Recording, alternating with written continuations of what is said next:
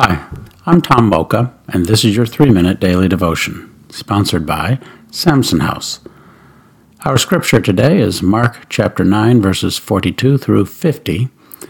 I suggest you read the whole passage, but I'll be focusing on verses 49 and 50. Everyone will be salted with fire. Salt is good, but if it loses its saltiness, how can you make it salty again? Have salt among yourselves, and be at peace with each other. Let's ponder that. After a significant discourse on causing others and/or yourself to stumble, Jesus zeroes in on the consequences, the fire of hell. A harsh reminder, to be sure. But then he pivots and acknowledges the sting of a little fire is good.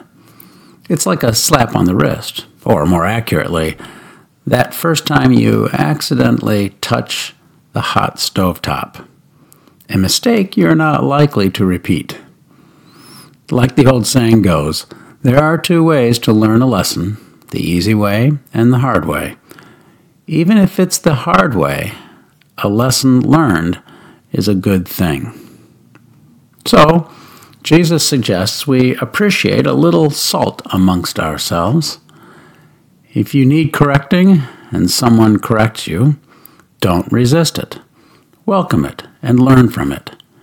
And if you have the opportunity to correct another, do so gently with love. As we have salt among ourselves, let's purpose ourselves to do so in peace.